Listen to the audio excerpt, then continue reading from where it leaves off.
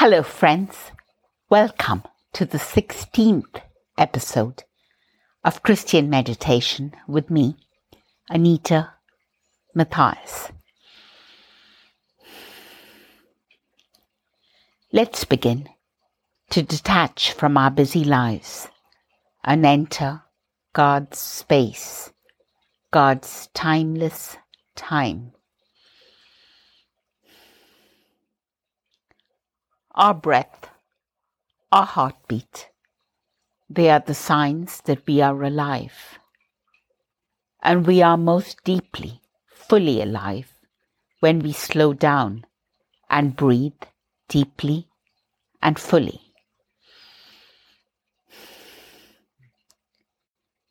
Deep, relaxed breathing is a way for us to slow our heartbeat, reduce the free-floating cortisol and adrenaline in our brains and bodies, and to increase the happier hormones, serotonin and dopamine.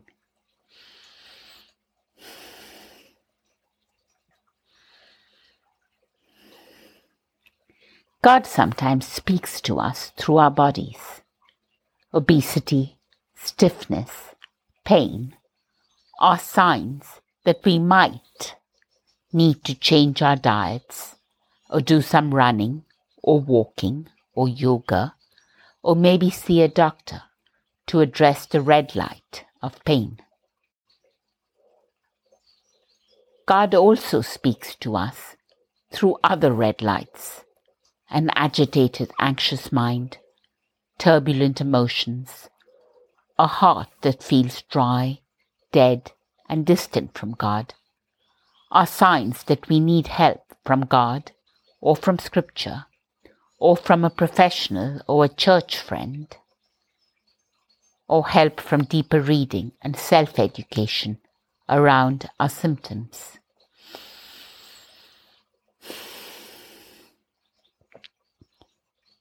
Meditation can put us into a place in which we can hear God. It relaxes our bodies and stills our minds, spirits, and emotions so we can hear God better and experience the relief of coming into the presence of God, who has searched us and known us, who has discerned our thoughts from afar, and who, before a word is even on our tongues, knows it completely, and who still loves us with the affection we feel for our toddlers who are incontinent, who have a very limited vocabulary and terrible pronunciation and grammar. Thank you for loving us anyway, God. Come, Holy Spirit.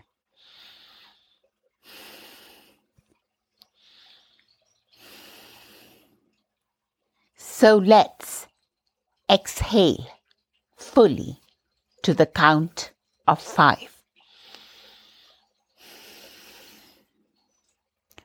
And inhale deeply to the count of 5. Again, exhale fully. Inhale deeply. Let's continue breathing as we visualize the ancient, beautiful words of Psalm 23. The Lord is my shepherd. I shall not want.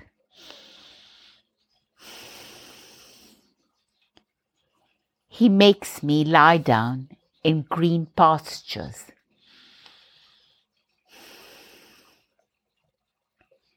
He leads me beside quiet waters.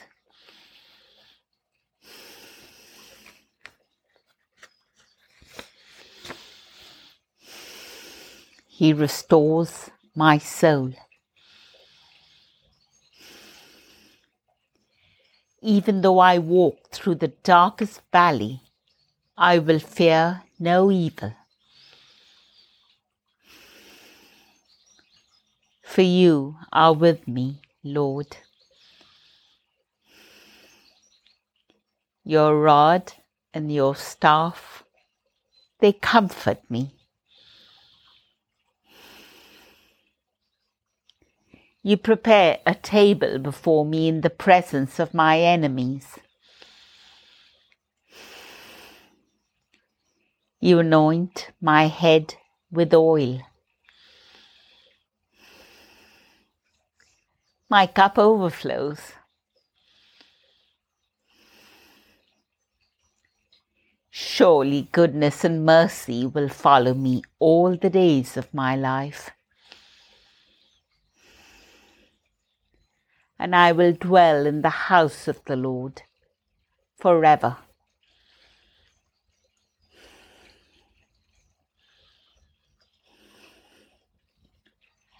Grab Christ's hand when you are sinking. Let's visualize the scene from the Gospel of Matthew, chapter 14.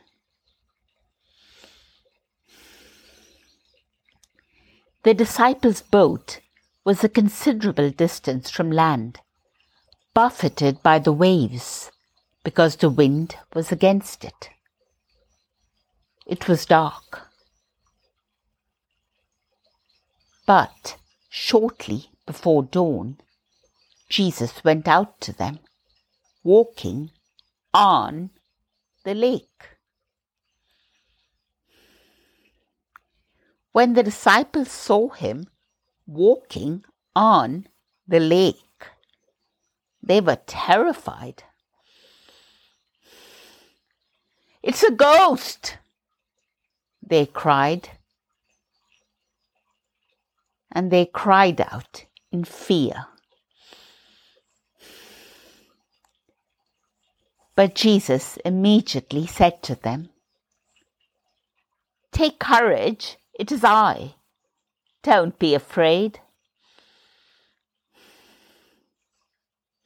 "Lord, if it is you," Peter replied, "tell me to come to you on the water." "Come," Jesus said. Then Peter got down out of the boat onto the lake, walked on the water, and came towards Jesus. But when he noticed the wind, he was afraid, and beginning to sink, cried out, "Lord, save me!"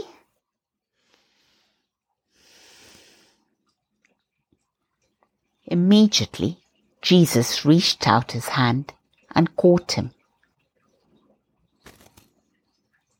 "You of little faith," he said, "why did you doubt?" And when they both climbed into the boat, the wind died down. Those who were in the boat worshipped him, saying, "Truly, you are the Son of God."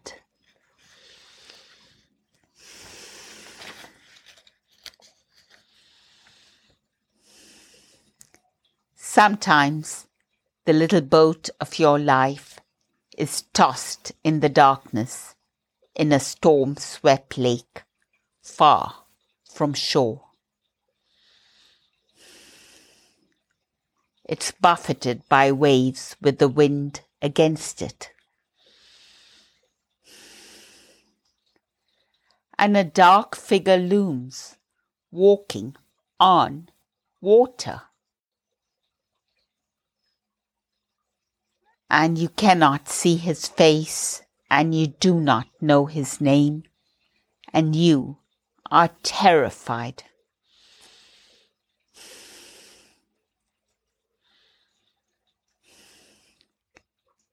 And in the encircling gloom, Christ always speaks the same magnificent words. Take courage, it is I. Don't be afraid.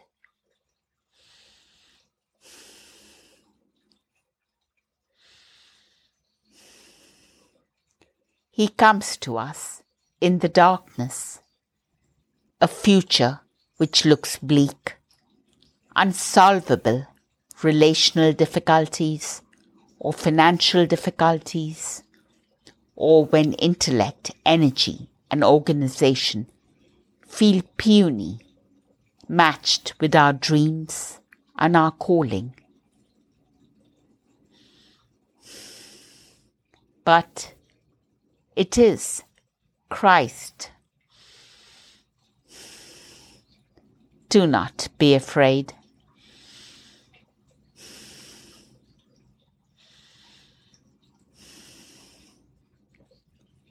And Peter, the risk-taker, from an overabundance of love and impulsivity, says, Lord, if it is you, tell me to come to you on the water.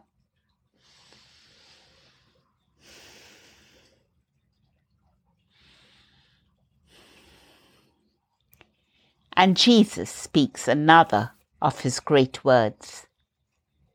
Come.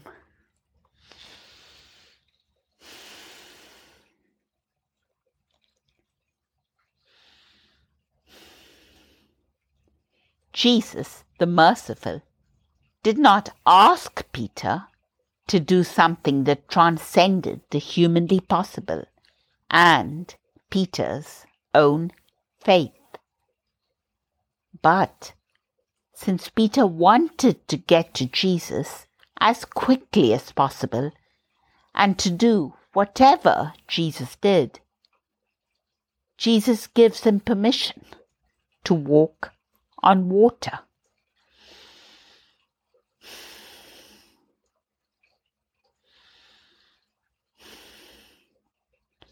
We sometimes yearn to do things for which we know we don't really have the money or the time, the abundant gifting, or even the character. Never begin these things before you've prayed, Lord, tell me to do it.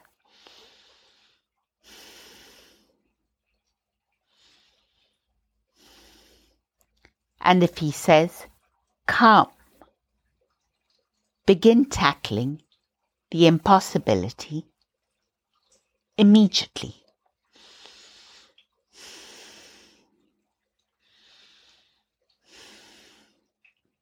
And Peter walks on water until he notices the almost visible wind howling around him, is afraid, and begins to sink.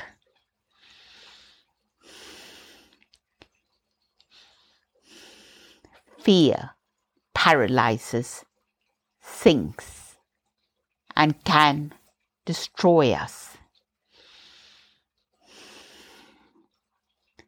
And then Peter prays a powerful prayer. Lord, save me.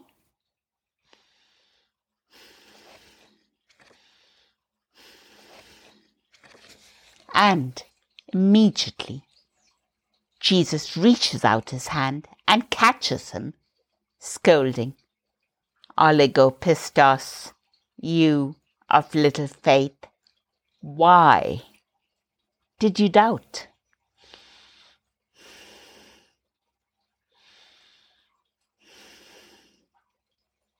And the wind dies down, and Peter learns to keep his eyes on Jesus and his power when he attempts the impossible, and to cry out for Jesus' help when he begins to sink.